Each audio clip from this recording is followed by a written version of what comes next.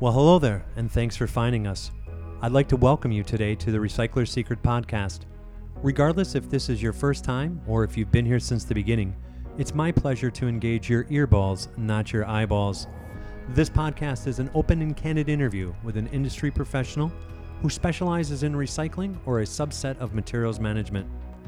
During our time together, I hope to dive deep into the person, their organization, and most importantly, how to duplicate their success, which I broadly call the magic.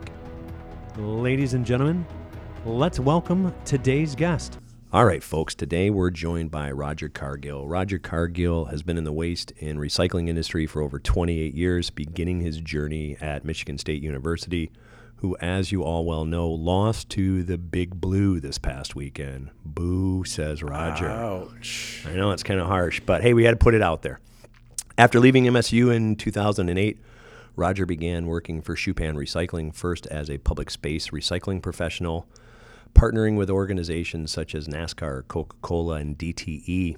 The business partnerships grew to include MGM Detroit, which was able to reduce their annual waste cost by 50% through recycling and organics. Roger also created a collection system for water bottles during the Flint water crisis, which you might have seen in the news. Now Roger is the sustainability project manager for Schupan, and I'm going to let him kind of fill in a little bit more of the gap on that and tell us something that we don't know about you, Roger.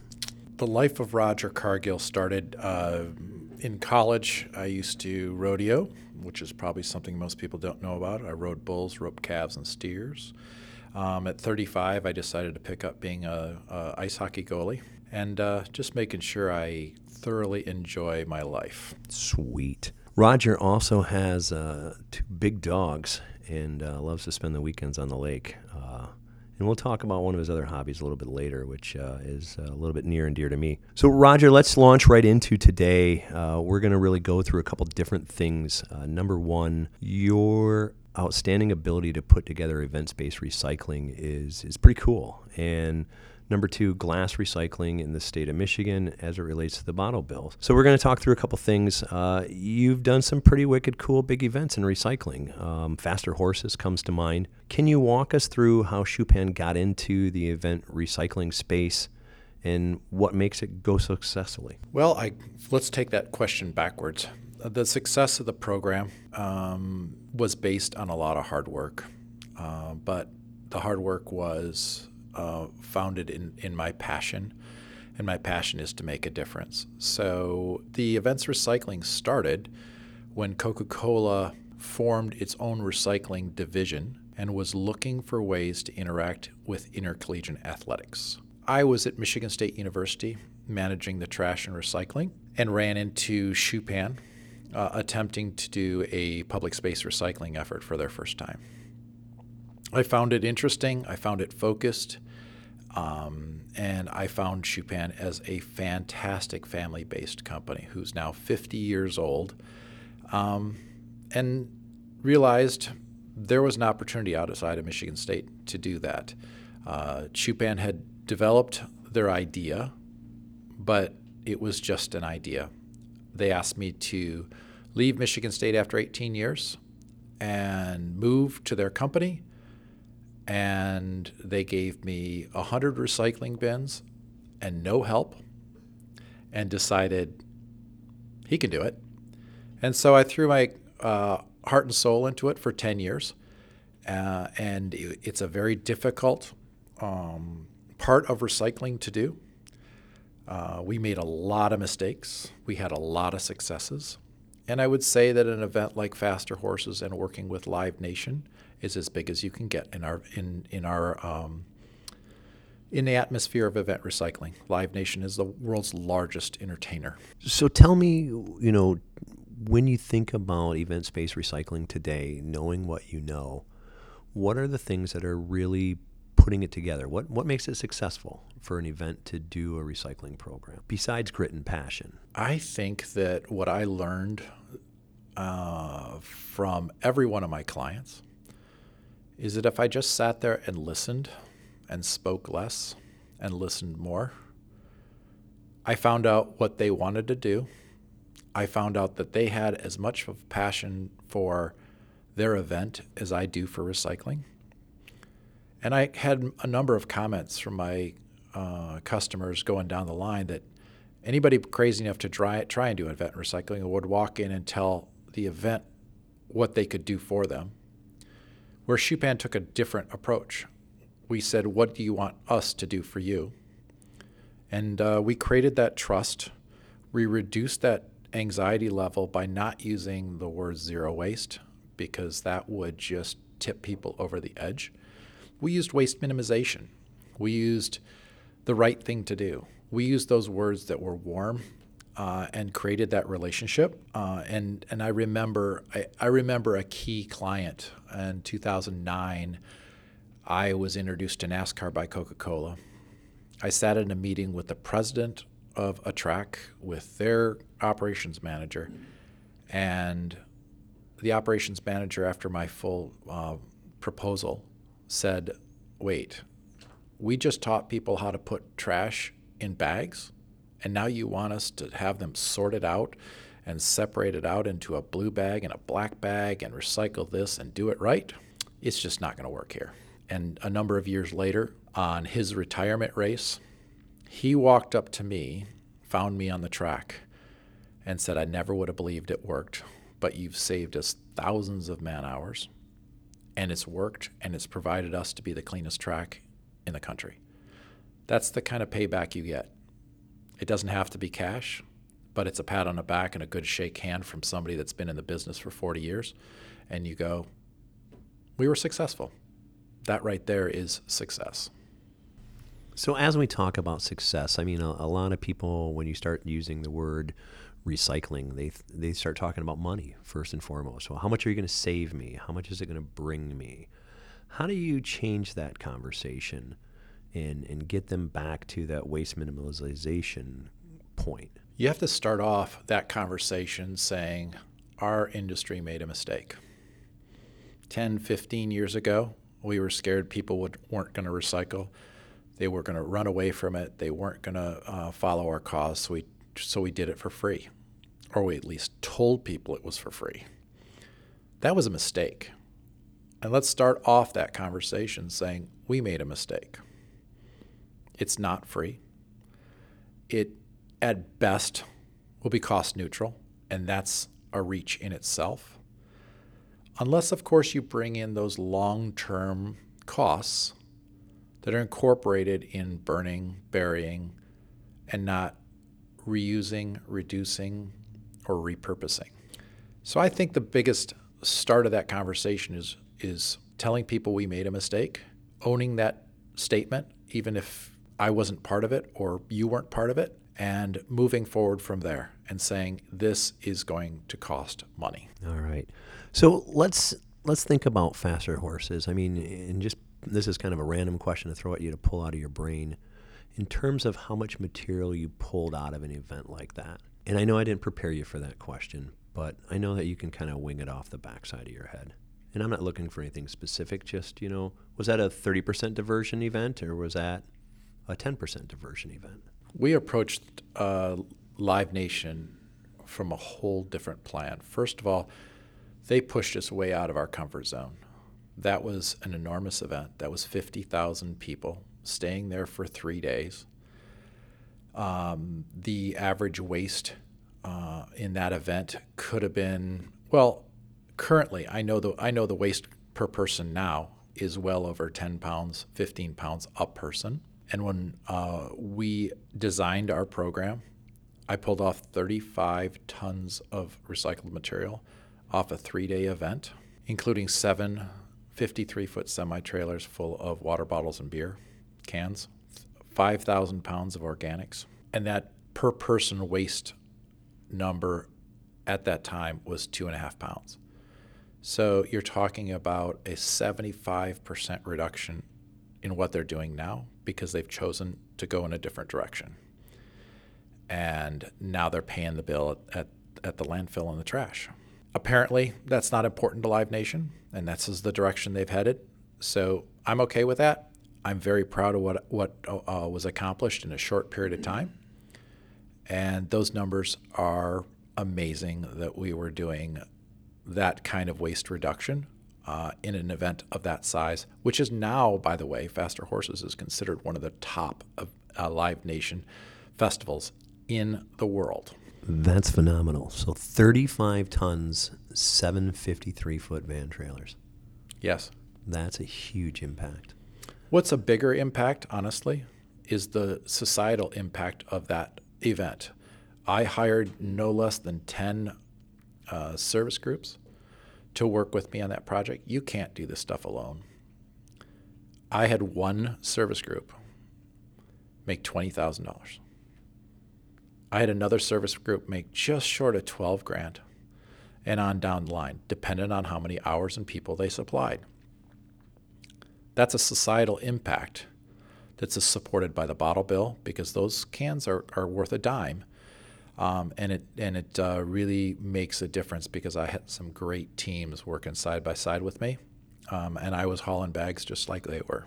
So let's dive into that a little bit. So event volunteers, or service teams as you call them, are really the backbone to a successful program.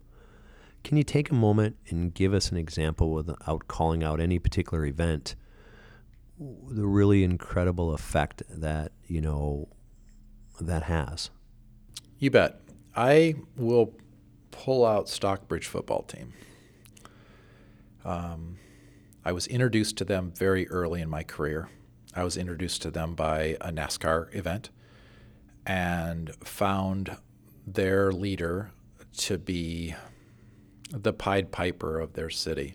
He could pull an amazing team together. It's a farm community. They worked incredibly hard. They made a lot of money. The efforts put towards recycling at events put brand new football stadium seats in their school football field, strictly off the income from what Stockbridge football and myself did together. And I think, to me, that's something that, I don't pat myself on the back very often, but that partnership with Jeremy and Stockbridge made an amazing difference in their community. And I run into them now at the grocery store, and they are sad that some of the things have changed and some of the bigger events are no longer supporting recycling. And in fact, when I battled with Live Nation to keep that contract, I used the Jeremys of Stockbridge and the Hanover Hortons and all these communities that were significantly doing well and supporting their pay-to-play football programs through recycling. It's a great story, and it's unfortunate that these organizations have chosen to bury it instead of use it to its highest use. So service groups, let's expand that a little bit. So you talked about football people. I know the boosters programs of any municipal school is a big side of that. We use that same example a lot of times at the high school level of putting football program, recycling together, or track program recycling together if they're selling pop or water bottles, that if they redeem those products, they can generate some revenue from them. Talk about, just highlight the top 10 service groups that you utilized over the years and, where you grab those people from. Because I know that's one of the challenges that our listeners probably face is we're always looking for people to help us. And so let's take a snag at that. So service groups, probably where I have failed the most amount of times. Event recycling is nothing without a labor force. I found early in my career that the event struggled to bring on additional labor from their end, so I needed to supply it. The bottle bill allowed me to not have to eat a full cost of hiring someone. We offset it with the containers, and oftentimes the agreement was, you're going to get this much money. If you don't, then I'm going to pay the difference. And that was built into the contract with the event. But the biggest mistake was, you just can't pull people off the street to do this. This is lugging bags and digging through trash, and sometimes it's 3 o'clock, 4 o'clock, 5 o'clock in the morning. The average person doesn't do this. You have to have a tried and true group that you've worked through the system at a low-grade event, medium-grade event, before you put them on the big stage. And I think that was my number of times I failed in getting the right group for the right event. And some of the events that I did might have been a bit risque. So you had to make sure that, the adult supervision was there to manage it. So I learned a lot about people. I learned a lot about how to drive people's passion and how to support outside groups. And understanding how that ticks helped me be successful in the long run. So let's get a little more specific, though. So besides, football boosters, who are those people? Who are those kind of people you're reaching out to? Is that social clubs like the Lions Group, Rotary clubs? Jonathan, they came from every walk of life. I did some of the highest income areas, drew football teams from not Sterling Heights, but Grosse Pointe to Boy Scout troops out of Livonia, as I said, Stockbridge football. They came from all walks of life, but they just had a certain drive. And I'm telling you what, getting these people to do this versus selling popcorn, and I can make them $20K, and they're in it, and it lasts 3 to 6 days max, where popcorn lasts 9 months. It's a great deal. Hard work, but the payoff is there. Are there events where you weren't able to financially incentivize the social groups, the service groups, or did you always have a financial incentive for them? You can't always financially incentivize through the bottle bill. When I knew the attendance of the event wasn't going to reach the needs, and basically how many hours they're going to put in, you figure it out. You figure out an hourly rate that they're going to make, and you negotiate that with the group, and then, of course, you negotiate that as part of your contract. There were times when the events were so small that just they weren't going to produce kind of money, and you had to negotiate a labor rate into the contract. So yeah, you're still incentivizing it by money, no matter what happens. You're not going to get a team to volunteer for you and make it work, because even a volunteer, if without incentive to be there, might not show up, might show up late, might leave early, and leave you hanging with everything else to take care of. So the secret there is you have to build incentive into the program, regardless if it's in the contract with the organizer, where you're getting some funding that you're passing back to the service group, or you're pulling it from the bottle bill as your mechanism. I think fundamentally that's a problem that we have as you look at household hazardous waste programs and tire redemption programs and all of those other items where people are trying to find volunteers. Is you're looking for people that have purpose or cause, but you're giving them no hook to come in, right? It's the hook. The hook can be as small as experiencing an environmentally sound program, but as soon as you got to open a trash bag, those people run away. And so just like the bottle bill is incentivized to be successful, you need to incentivize people with food or money, because a T-shirt doesn't get it anymore. So when you're talking about people running away, let's jump into organics. So organics has to be very difficult when you're going down that road. Tell us a little bit about your experience in the organics diversion at events. Well, first of all, you got to understand the scope of our company. Our company was based on iron recycling. So for them to even fathom introducing a part of our business that recycles banana peels was a reach. So I started from day one with my management to say, we're going to start with water bottles and we're going to end up with banana peels. There was a significant amount of pushback at that time, but they heard it enough times that I couldn't tell them, they couldn't tell me no. So when the plan was put together to do event recycling, it was put together to be all-encompassing. We didn't want another vendor in there. We wanted to take care of it all. We wanted to take care of, we wanted to be the subcontractor for trash. We wanted to take care of that. We wanted the event coordinator to say, this 10% of my event that I have to manage is no longer in your hands. It's in Schupan's hands, and we will take care of it. The organic side of that brought on a whole new challenge. The infrastructure in Michigan is, to say the least, is minimal. And so if you were in Cadillac, Michigan, or you were in downtown Detroit, or you were in Lansing, wherever you were, you had to find a reasonable haul to get that material to a site. That's only the start of it. The biggest point of it is to keep it clean, to keep it relatively dry.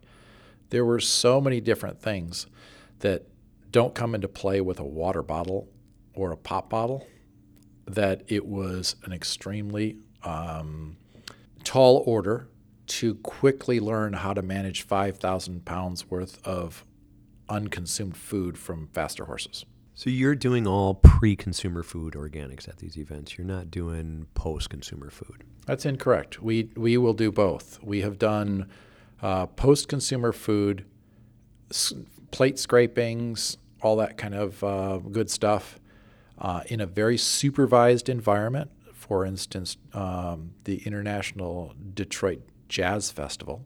We did a waste minimization effort and their sponsors event, where it was a closed event. It was contained within a fence, so you didn't have people coming and going. You had a contained type of inputs. Therefore, you could control the outputs. So you talked about how it's hard to find a home for the organics in Michigan, and I know that's true in a lot of the country. There's only so many digesters that are available, and there's only so many people that do food induction composting. I mean, there's a lot of people that do leaf and yard waste style composting. I mean, you can find a farmer anywhere that'll do that.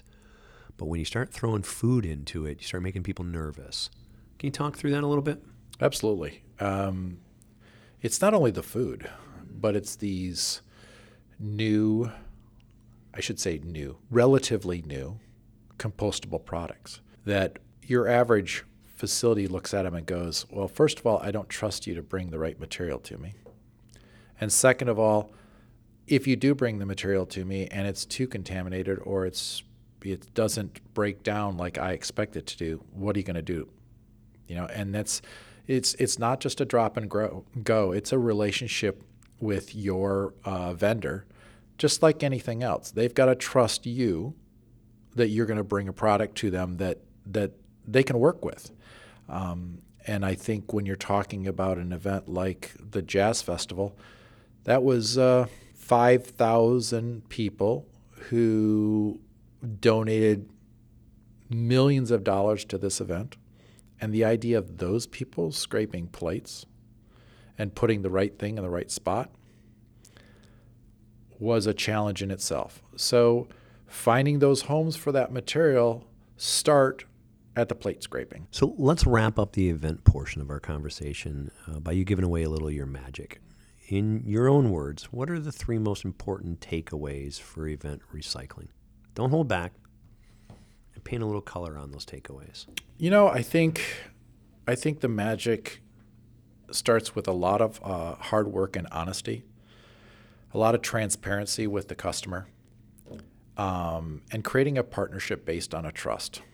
If you think you're going to go in there and change the world in the first time you meet with that event or work with that event or have that event, it's not going to happen that way. It's a 5-year plan. And so my secret was to tell them that I was going to be there. I was going to support them. I was doing 60 plus events per summer. That equates to 600 event days. And realize in Michigan, between Memorial Day and Labor Day, there's 100 days. To put that into perspective, we were doing roughly 600 days worth of work in a 100-day period. You had to create the trust with that customer. You had to create the idea that you're on their side and you're there for the long run. And this is a long-term plan. We sat down and put a 5-year plan in place to say, this is what's going to happen So in year 1 or year 2, when you find a baby diaper in the recycling bin, don't freak out. It's a process. There's no such thing as rapid behavioral change. So my customers are now my friends. I've built trust with them. They believe in me, and they believe that I will do what's in their best interest. All right, folks, you heard it right there. Grit and passion is the start of it, and then it's relationships. Keeping people honest, making sure they understand the process.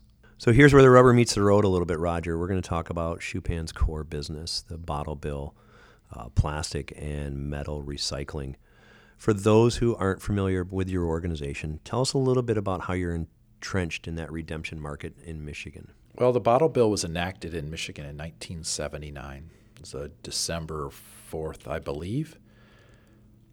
And it was quite a drastic change. I remember as a kid hearing it was coming, so I started to save up my beer cans so I could fraudulently redeem them after it was enacted.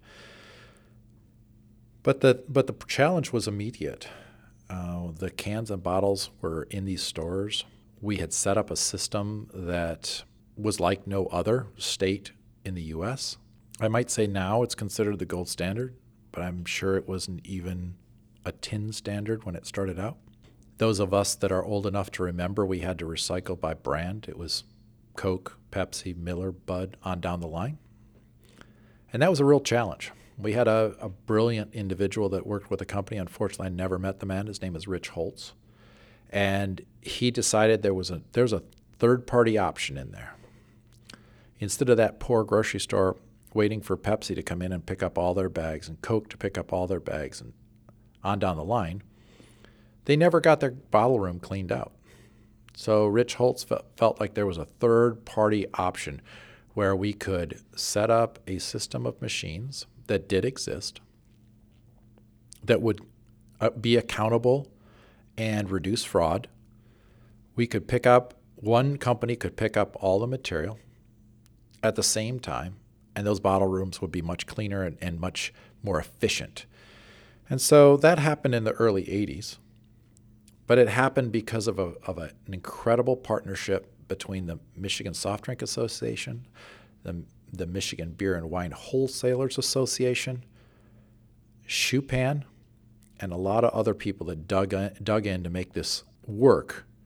And this is not a state-run program. This is a private company-run program that supports the state with about $30 million in the sheets. And I will describe what a sheets are because that's a whole new terminology for a lot of people. So it's a really great program based on a handshake agreement that said we need to make this thing work and we need to make it work for everybody. Schupan's part of it is based on constant improvement.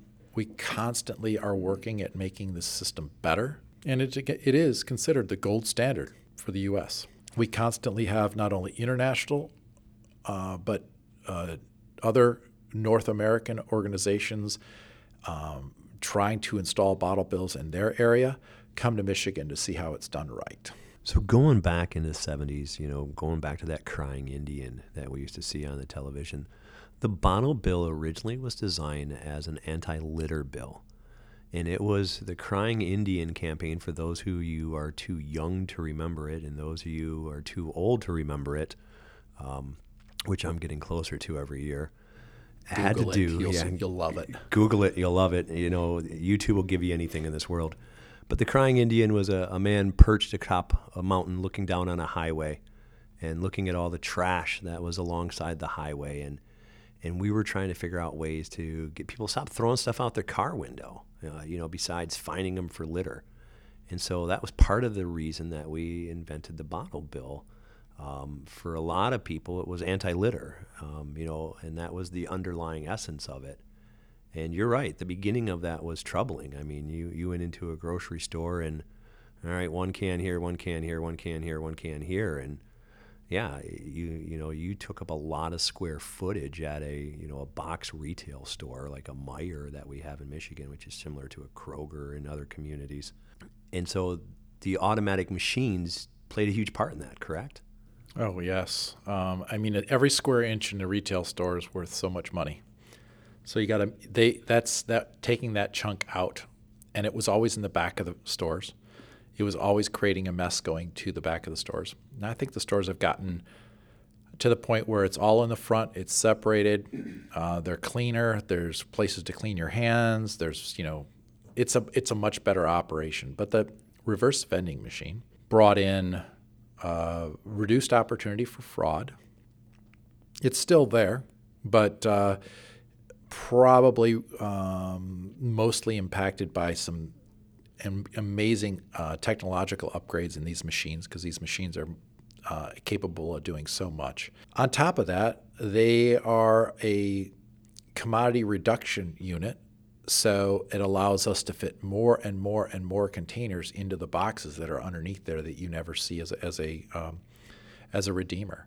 And so that's another constant improvement that happens, is these machines get better and faster. So now we're talking about the newest machines out there will do 75 to 85 containers per minute, which is far faster than you can feed it. So that container reduction is a huge part of that. I mean, when you go back to that store model from previous, you had a 100-gallon bag, plastic bag, packed full of trash cans, or not trash cans, but pop cans or beer cans. And that container reduction that machine's doing, that crunch that we hear when you're loading those machines, that's flattening those cans and bottles. And it's basically taken, what? Probably closer to 50 bags.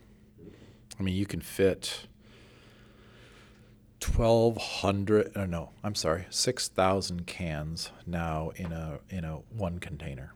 So even with the new ADA rules that have required the acceptance of the cans to be at a lower height, so therefore the whole profile is lowered, the technology of that crushing equipment inside the reverse vending machine is keeping up with those kind of things. That we lost 6 inches of height in a container. That's a lot of bottles and cans. How do those machines deal with, just kind of on a side note, the unfortunate side of half-drinking bottles? Where does that liquid go to? The containers which Schupan builds are inside each and every one of those units, have a huge capacity in the base of them to maintain that liquid. So it's not a problem. In fact, that's an issue that the stores were very concerned about, and so worked with them to make sure that problem is taken care of. On top of that, those containers come back into the store. Schupan has spent a fortune on putting in huge car washes to run these containers through and make sure when they're delivered back to the store, they don't have embedded glass, they don't have trash, and they don't smell. That's fantastic. So let's take a minute, and we used a word a few moments ago called a sheets. Can you explain that a little bit and use the assumption that our listeners are not familiar with the bottle law? Sure. So there's 10 states in the U.S. that have the bottle bill, and Michigan is one of them. Michigan is unique.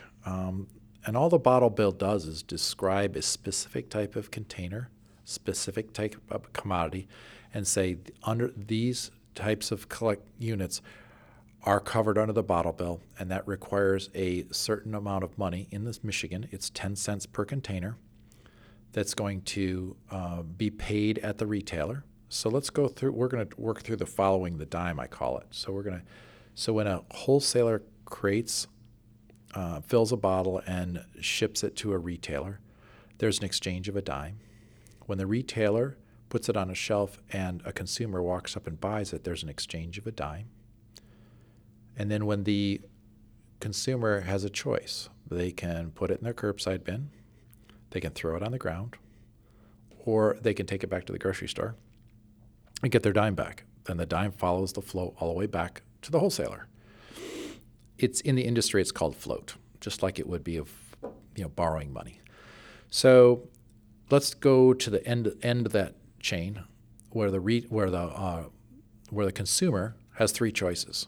They can put it in the curbside bin, and that container probably becomes what we call unredeemed. It's very unlikely that a recycling materials recovery facility, or a MRF, will actually search through and pull those out. It does happen, but it's very unlikely. Their equipment is going fast enough that they can't afford to wait for that to come across and pick that off. Secondly, they could throw it on the ground where it becomes a social service. In Michigan, That's where the person that doesn't have money, they might live off dimes. That's minimal income. They find that dime. They know where to look. They pick it up and they take it to the store and redeem it. And the last thing would be actually to run it through the system and it would become redeemed. Those containers that are unredeemed contribute to a fund called escheats. That is the containers that are not redeemed, and that money in the state of Michigan is about $30 million.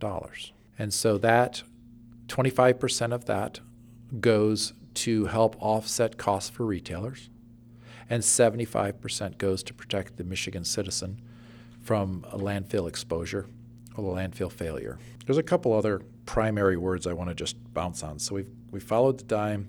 We've talked about escheats. Then, of course, a store could be an under-redeemer or an over-redeemer. That means an under-redeemer means that they sell more than they take back in, and obviously over-redeemer would be the opposite of that. So the bottle bill is not just this simple bill that sits out there, and it is very complex. There's a lot of detail to it. We have to protect against fraud. We have to protect against misuse of the system, or you run into problems just like California has. And so there's many different formats a bottle bill can come in. There can be service fees. There can be redemption centers. Michigan has chosen the model they have. We produce a 91.2% redemption rate. We've had as high as 97%. We feel some of those differences are an increase of glass use in Michigan, and glass is 60% of glass that is sold is not redeemed. I'm sorry, 40% is not redeemed.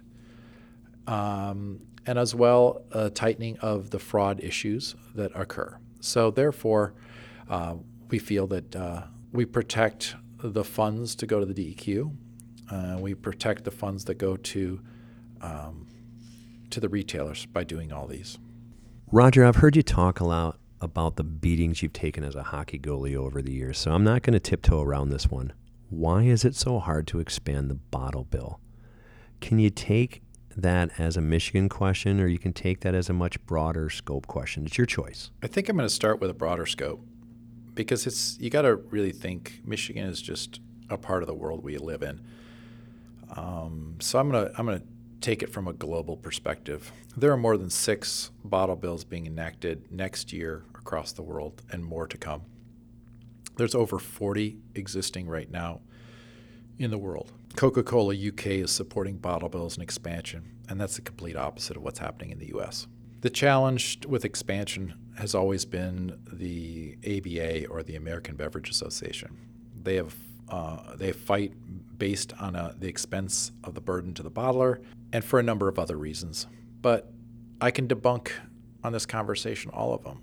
I mean, if the bottle bill was repealed in Michigan, bottlers would lose $7 million in aluminum value. That's what they get paid. It's on their income line. They expect that money. And so all the battles that we're hearing in North America, Coca-Cola just produced a document that had 11 best practices in a bottle bill. Michigan's bottle bill can check off 8 of those best practices. Why is the UK? Why is Asia? Why are these 40 countries that I have in front of me all making it work, and the U.S. is fighting it? It's a challenge. So let's talk on that a little bit about why we haven't been able to include water bottles yet. Why are there some beverages that are included and some beverages that aren't? What's the philosophy behind that for those people who don't know? Well, I think you got to look at the history of the bill itself. I mean, it was enacted in 1979. The only bottled water was Perrier.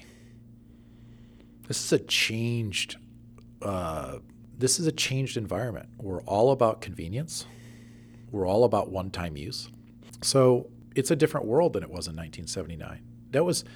People were thinking about, all right, so we don't want milk on there because we just don't want milk on there. It was driven by Farm Bureau, which can tell you why milk wasn't there. it was looking at the growing soft drink and beverage industry and beer industry. I mean, when you think about it, even corn syrup, high fructose corn syrup, wasn't really around when this was enacted. This was just growing. And so Michigan got in on the beginnings of what we see now as the current beverage industry. So can you imagine back then of saying, well, let's just include bottled water? Right. So it didn't make any sense, right? So now we're, 40 years later, we're celebrating the 40th birthday of the bottle bill in December of this year. And it's a totally different environment. In 2014, let's go back a little bit more. In 2008, Michigan was hit harder than any other state with the recession. By 2014, a survey came out saying that Michigan was still 3 bottles of soda to 1 bottle of water. It was the only state in the nation that wasn't at a 1-to-1 ratio. We got hit so hard, and what's cheaper to buy? A 20-ounce bottle of Coke or a 20-ounce bottle of water? A 20-ounce bottle of Coke is actually cheaper. So that's what they bought. That's what people bought in 2008 because everything was looking at how to save money. And so Michigan is now at a 1-to-1 ratio, and there needs to be changes made. Whatever they look like, Shupan Recycling and the Michigan Bottle Bill support system has the ability to manage whatever number of containers are thrown at us. Expansion is what it is, and it's challenging in this environment because there's a lot of lobby money against it. But Shupan has the ability, has the equipment, has the processing ability to manage those materials if that's what the citizens of Michigan wanted. So what I heard you tell me there was that the French were the snooty bastards that came up with bottled water. That or the people from Fiji. I can't remember. I'm just picking on you. It's important to know as we're talking about different environments, let's kind of transition over to glass. We talked a little bit about cans, we talked a little bit about plastic. Let's talk about some glass for a second. Wine in the material stream. Wine's not part of the redemption process today. I mean, I'm sure it could be if we elected to do that as a state. But glass packaging, outside of curbside programs or dropped off programs for recycling, traditional core recycling, there's really no good mechanism out there for reclaiming water bottles. Is there? Can you expand on glass and liquor and wine bottles and tell us a little bit about what you think are the best solutions here? I can tell you that the vibe of our industry is going towards removing glass from curbside recycling. It's heavy. It's a contaminant. Less than 50% is recovered from the curbside, and it impacts everything else in the stream. So I don't think anybody would be surprised as that is pulled away. And the convenience of recycling glass is going to be a challenge because it's going to be a drop-off. It's not going to be picked up at your house. Is there a better way to do it? Well, Canada, 5 provinces in Canada have a bottle bill that includes liquor bottles and wine. So yeah, it can be managed through that system. That's the system that I think I left out of the description is that glass in a bottle bill system is color sorted. It's sorted by clear and brown and green glass combined. Therefore, not that it was ever shipped to China, but the Chinese sword and all the challenges that recycling has faced in the last several years never impacted glass and still hasn't. Our price tag of $45 a ton for clear glass has never even fluctuated. There's always a market for it. And you can't say that about a mixed cullet glass. And cullet is what they call glass when it's in its quote broken form. So cullet again is when you recycle it at the curb and it goes to a MRF, most of that glass comes out as cullet. And at a curbside recycling program, Roger said that glass is $45 a ton in value. What that does in a MRF setting is looks at $60 to $100 on the opposite direction. Glass, again, as Roger said, is very heavy, and so it takes a lot to transport that. Basically, the same equipment that's used to transport sand to a foundry is the same equipment that's used to transport glass back to a facility that's going to do something with it. And that cullet glass doesn't typically become glass again. It becomes an aggregate or a filler in another product. So, I want you guys to keep that in the back of your brains as you think about glass. There's tons of resources that explain that, but, between what Roger just said and what I just said, that gives you a pretty broad scope of the impact on curbside and why it's ineffective. The only other thing that you left off there, Roger, is glass is an aggregate. So when you put it on a conveyor belt system, it wears down those conveyor belts relatively fast. And that's part of the issue within the MRF structure is it's that aggregate keeps on wearing on equipment. And that cullet glass tends to embed into other products, which is part of the reduction in value that we're seeing out of that Chinese sword mechanism. So the big takeaway I had there was, you said in Canada, we've got, or UK, you've got some places that have included wine and liquor. Both places Included wine and liquor in the redemption programs. And by sorting that material at the store to keep that stream clean and glass color specific, there's value to it. Definitely. That's, so that sounds like something that, we as an industry of professionals need to help educate our legislators on so that when those conversations come up, they have the ability to have a little bit of color to paint on it. So while we're talking about alcohol, let's kind of bring this down to a more social level.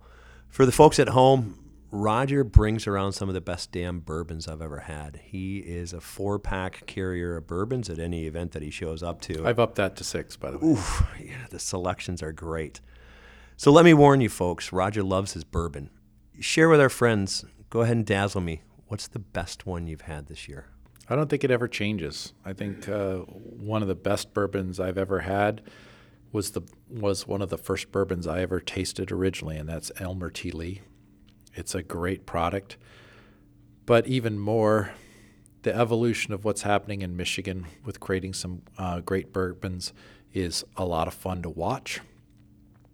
Just enjoyed a couple Grass Widow bourbon that's made in downtown Detroit.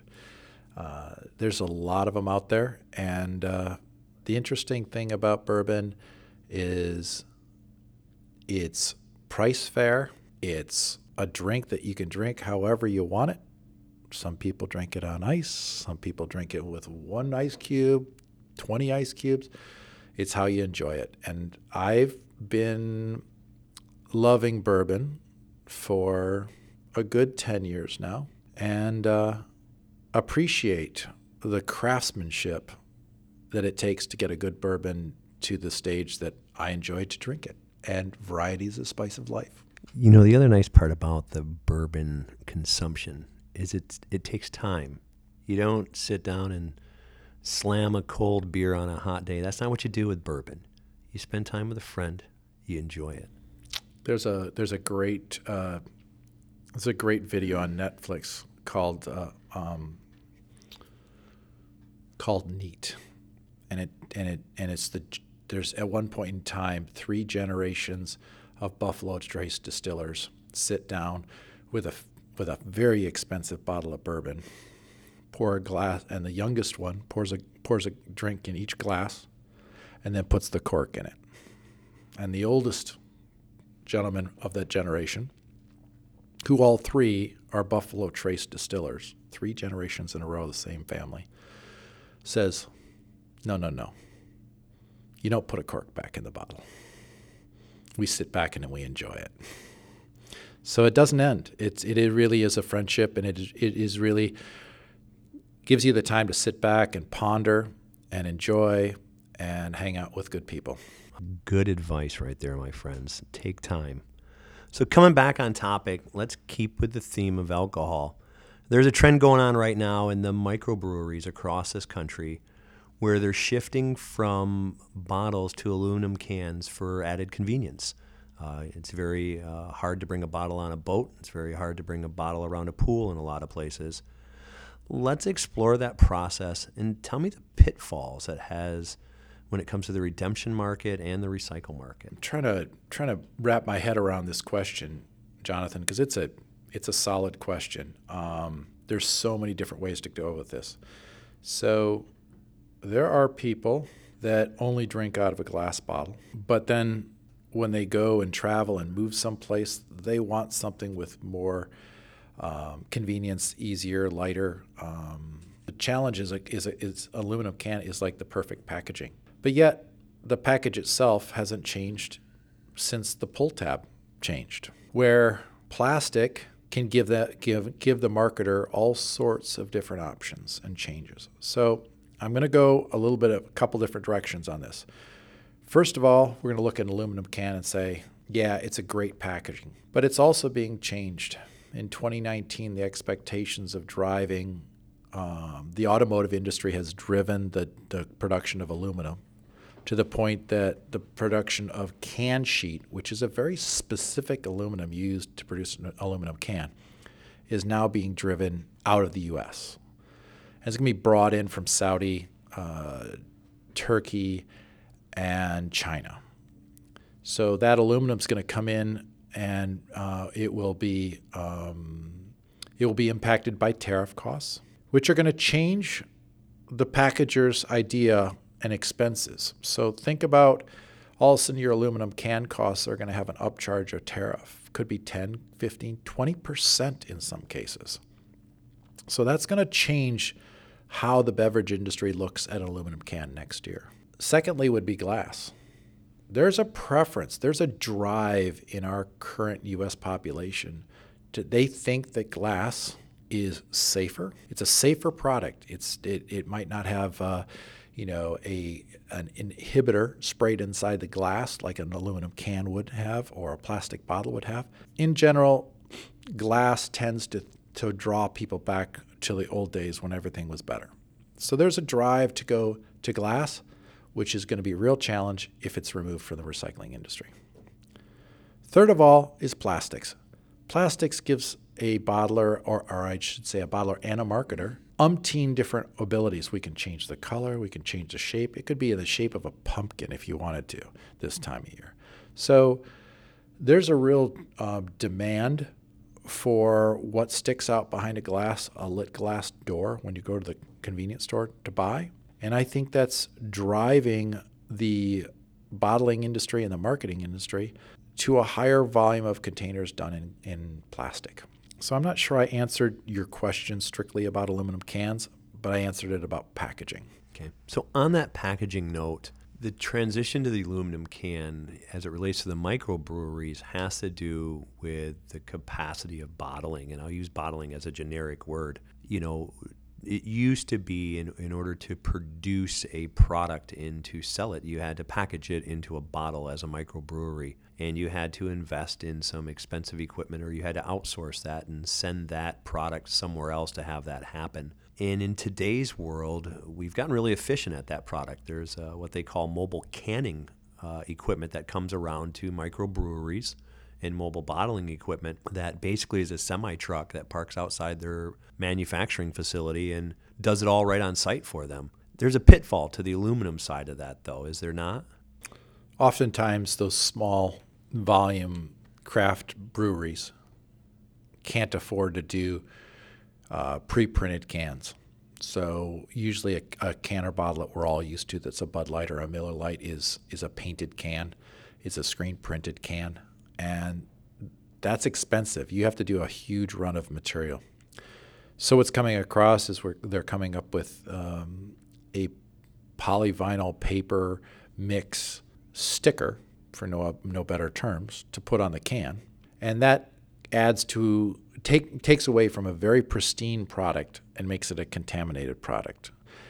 In enough volume, those cause flare-ups in the smelter and can be a safety hazard.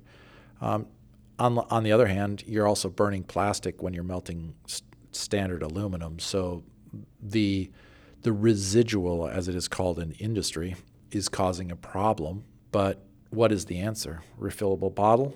What's the answer to a small run craft brewery? Because here in Michigan, we have a huge craft beer industry. I just heard from Dan Carmody from Eastern Market that there are more breweries coming to Eastern Market for the beer festival this winter than there were in the country 15 years ago. That's crazy. You're exactly right, though. As a microbrewery, you, in order to grow your product, your brand, your presence, you have to be able to distribute it. And in order to distribute it, you have to package it. And Uniquely, it has to, like you said, draw an eye from behind a glass door. You have to be able to sell that product. And, that's why we've got so many strange named alcohol beers that are out there in the world.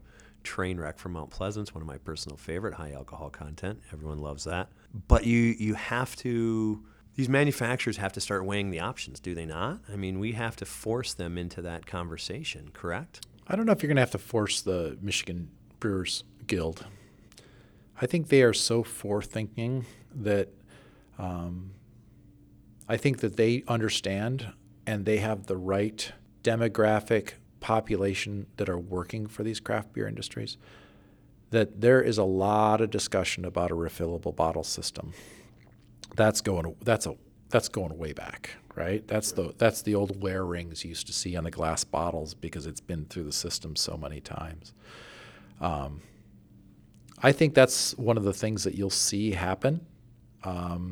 And I had that experience 10 years ago when I went to Brazil, and I walked into a, quote, convenience store in Brazil, which is not the same as what we're used to, and grabbed a bottle of soda and walked out the door and had a store owner chasing me down because that was his bottle. I had to drink it on the premise. So, I think the idea of a refillable bottle system is in the right direction, and I think Michigan Brewers Guild is that kind of group that could make that happen. So we circle around there to materials management again, right? It all comes back to the proper management of materials and making sure that, if we choose to do a shift in bottles to cans, as this example has been, that we don't include a contaminant in it that's going to mess with the system. The flare-up that you have in the smelter is very similar to people who use waste to energy as their segment of life. Those are mixes of materials that go into that smelter, and they're designed to create a particular outcome or BTU content in order to do their thing. And if you put strange things in with them, it messes with the system.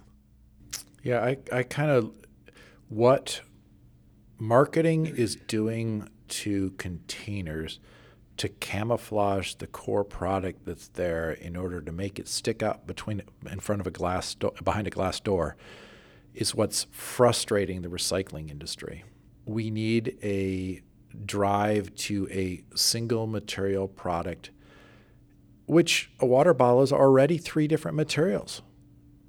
I mean, you got to realize that you've got a bottle cap, a label, and a bottle. That's 3 different kind of materials already.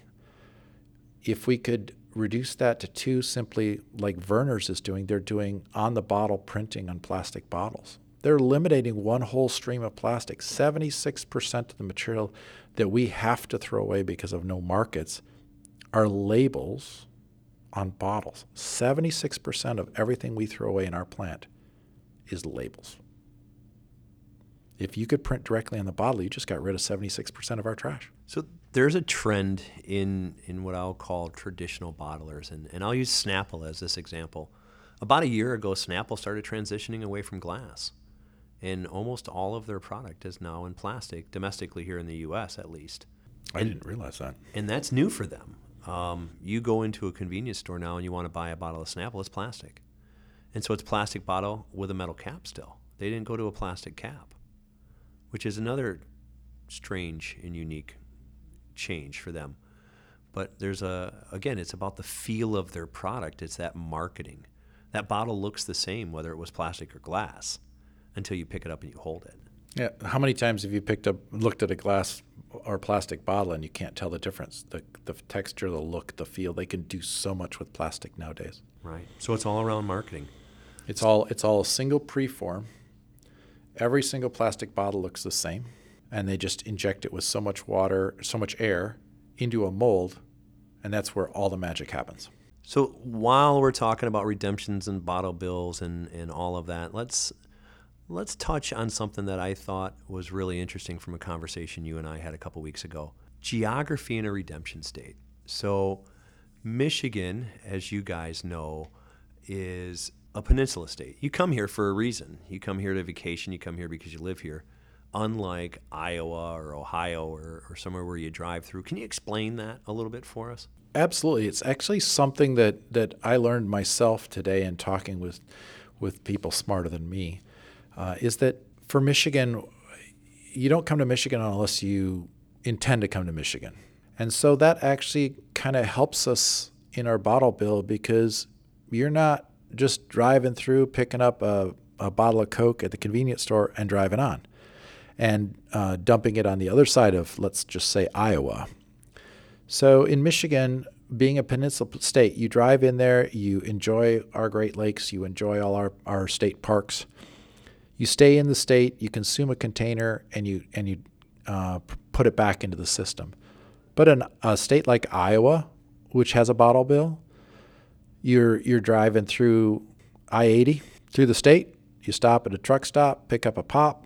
By the time your next stop for fuel is, you're in another state, and there goes that dime, or that goes that nickel. I'm sorry, because Iowa's a nickel.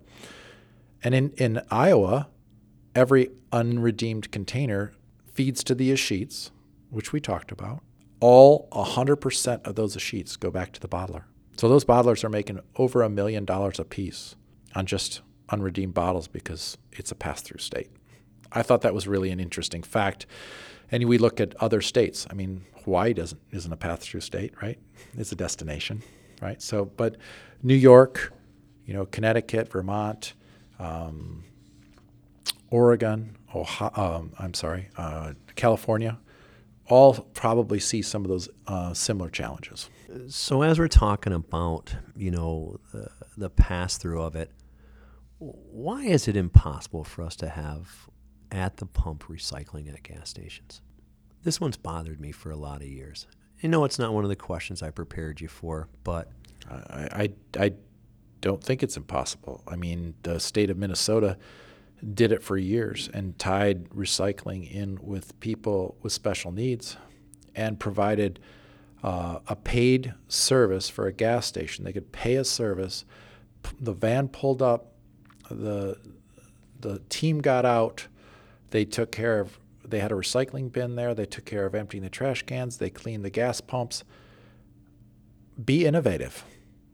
It could happen. It could happen in Michigan very, very easily. But heck, we got to get started just trying to put recycling at rest stops. We got rest stops that see, 10, 15, 20 million people a year that we don't have recycling at.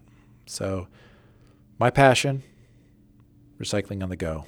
Let's get going on it. I love that. Recycling on the go, folks. # Roger Cargill.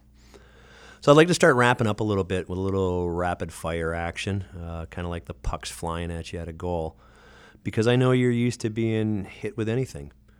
So just blurt out whatever comes to the top of your mind as I throw the following questions at you. How important are professional organizations to you in terms of getting in front of the right people? Well, I think a professional organization provides a couple different things. Sometimes it's a life jacket, especially in our industry. Passion carries us a long way, but sometimes we have to cry on another recycler's shoulders just to get enough energy to keep going. So yeah, I think they're essential. They're a bunch of like-minded people that that are committed to changing the minds of those people out there that maybe just need to learn, maybe just need to be educated on how simple recycling could be.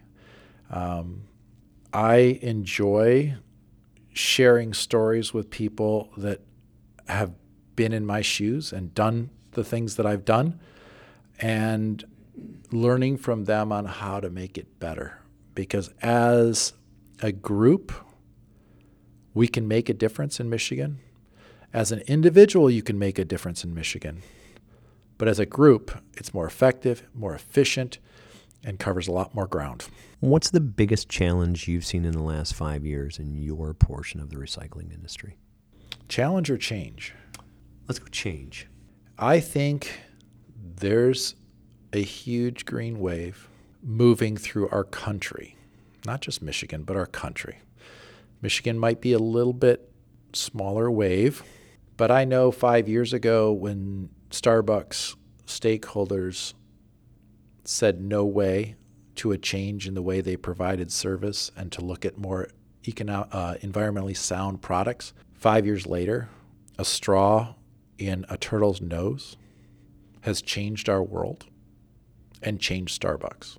That couldn't have happened without stakeholders of Starbucks supporting a move towards a greener, more logical end product. So I'm saying ride that wave. And I think that's the biggest thing that I've seen. I've been in this business for 28 years, and I thought that green wave 10 years ago was dying, but it's getting stronger. Thank God. Thank God. How do we convince people to stop talking about trash and start talking more about materials management? And when I say that, I mean trash and recycling as a whole.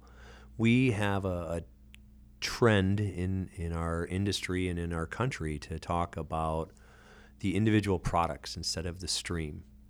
And I think that this last round from China has really gotten us to where we need to start realizing it's a process. It's materials management. It's not recycling. It's not trash. It's the way that we need to do things.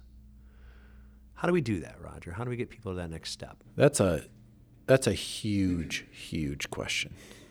And I think that's like any answer to any big question, it's multifaceted. There are so many different points that need to come into place, none of which are impossible, some of which are harder than others. But I think it starts off with people have to care. People have to understand that what we've done to the planet will require us in the next generation to turn it around. That's not a long time. We have to learn that the change that we need to make is personal. And we have to reach out to, we're from Schupan perspective, I want to bring kids from our community in to tour our plant to see what happens after the bottle goes in the container. It's bringing people's awareness up, helping them understand that, yeah, they do need to care. And let's start with a younger generation. Let's work right through the system and find ways to communicate and create care. And that's not just in recycling. I think the empathy and care for each other needs to change.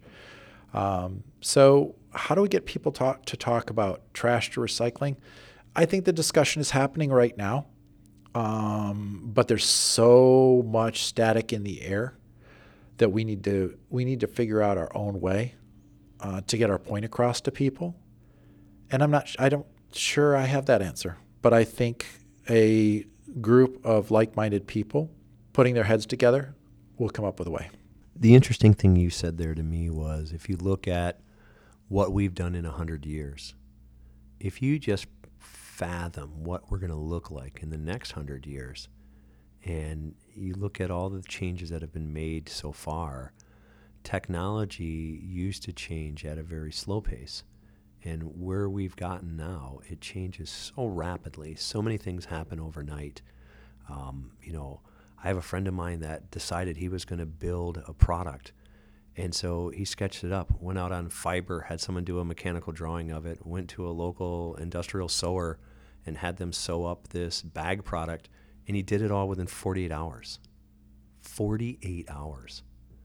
That used to, as a manufacturer, it would take you a year to do that in the old world. And you can do that in 48 hours now. So technology is just ripping along, and we have the ability to make these changes if we choose to.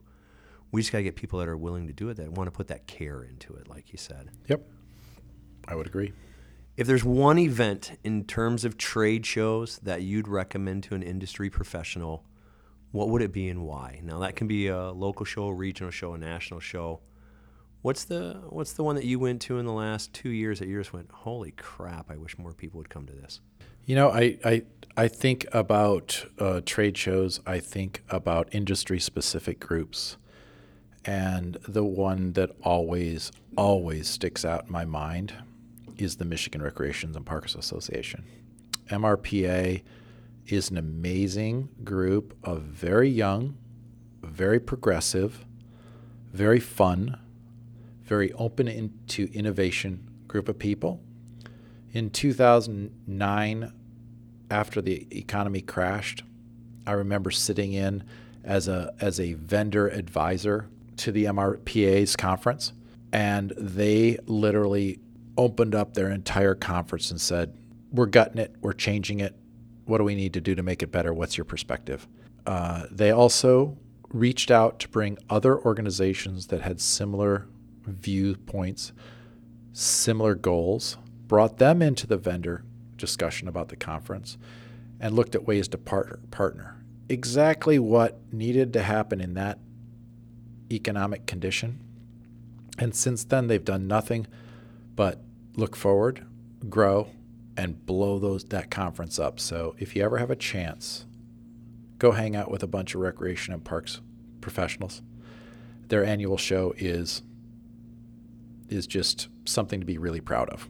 Roger, I want to thank you for being here today and taking time out of your busy schedule to meet with me and have this conversation with the folks at home. Before we part ways, there's two things I need from you. I need you to tell me how those people can get a hold of you if they want to. What's the best way to reach you? And any parting last words of wisdom as you might want to cast. Well, easy to get a hold of me is rcargill@shupan.com. That's the best way as an email, but I'm always open to phone calls at 517-881-9152. And if I had a parting shot, it would be that Michigan started on the right path 40 years ago with the bottle bill. We spent the last 4 years talking, sharing stories, sharing challenges. We have an opportunity to move recycling forward in some format or another, and most everybody listening won't have a lot of control over it because there's going to be some deals and some things made. But what we've got to look forward to is the only thing we've done in 40 years to make a difference environmentally in Michigan on a scale that will affect every single county in Michigan. Good or bad, right or wrong, we need to make the environment a priority.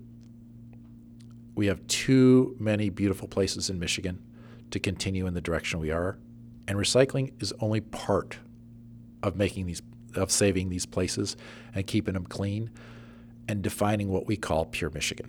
Roger, thank you very much. Good or bad, right or wrong, we need to make an environmental difference. Drop the mic, brother. You're out of here. Right. Ladies and gentlemen, thank you very much for staying tuned to this episode of Recycler Secrets.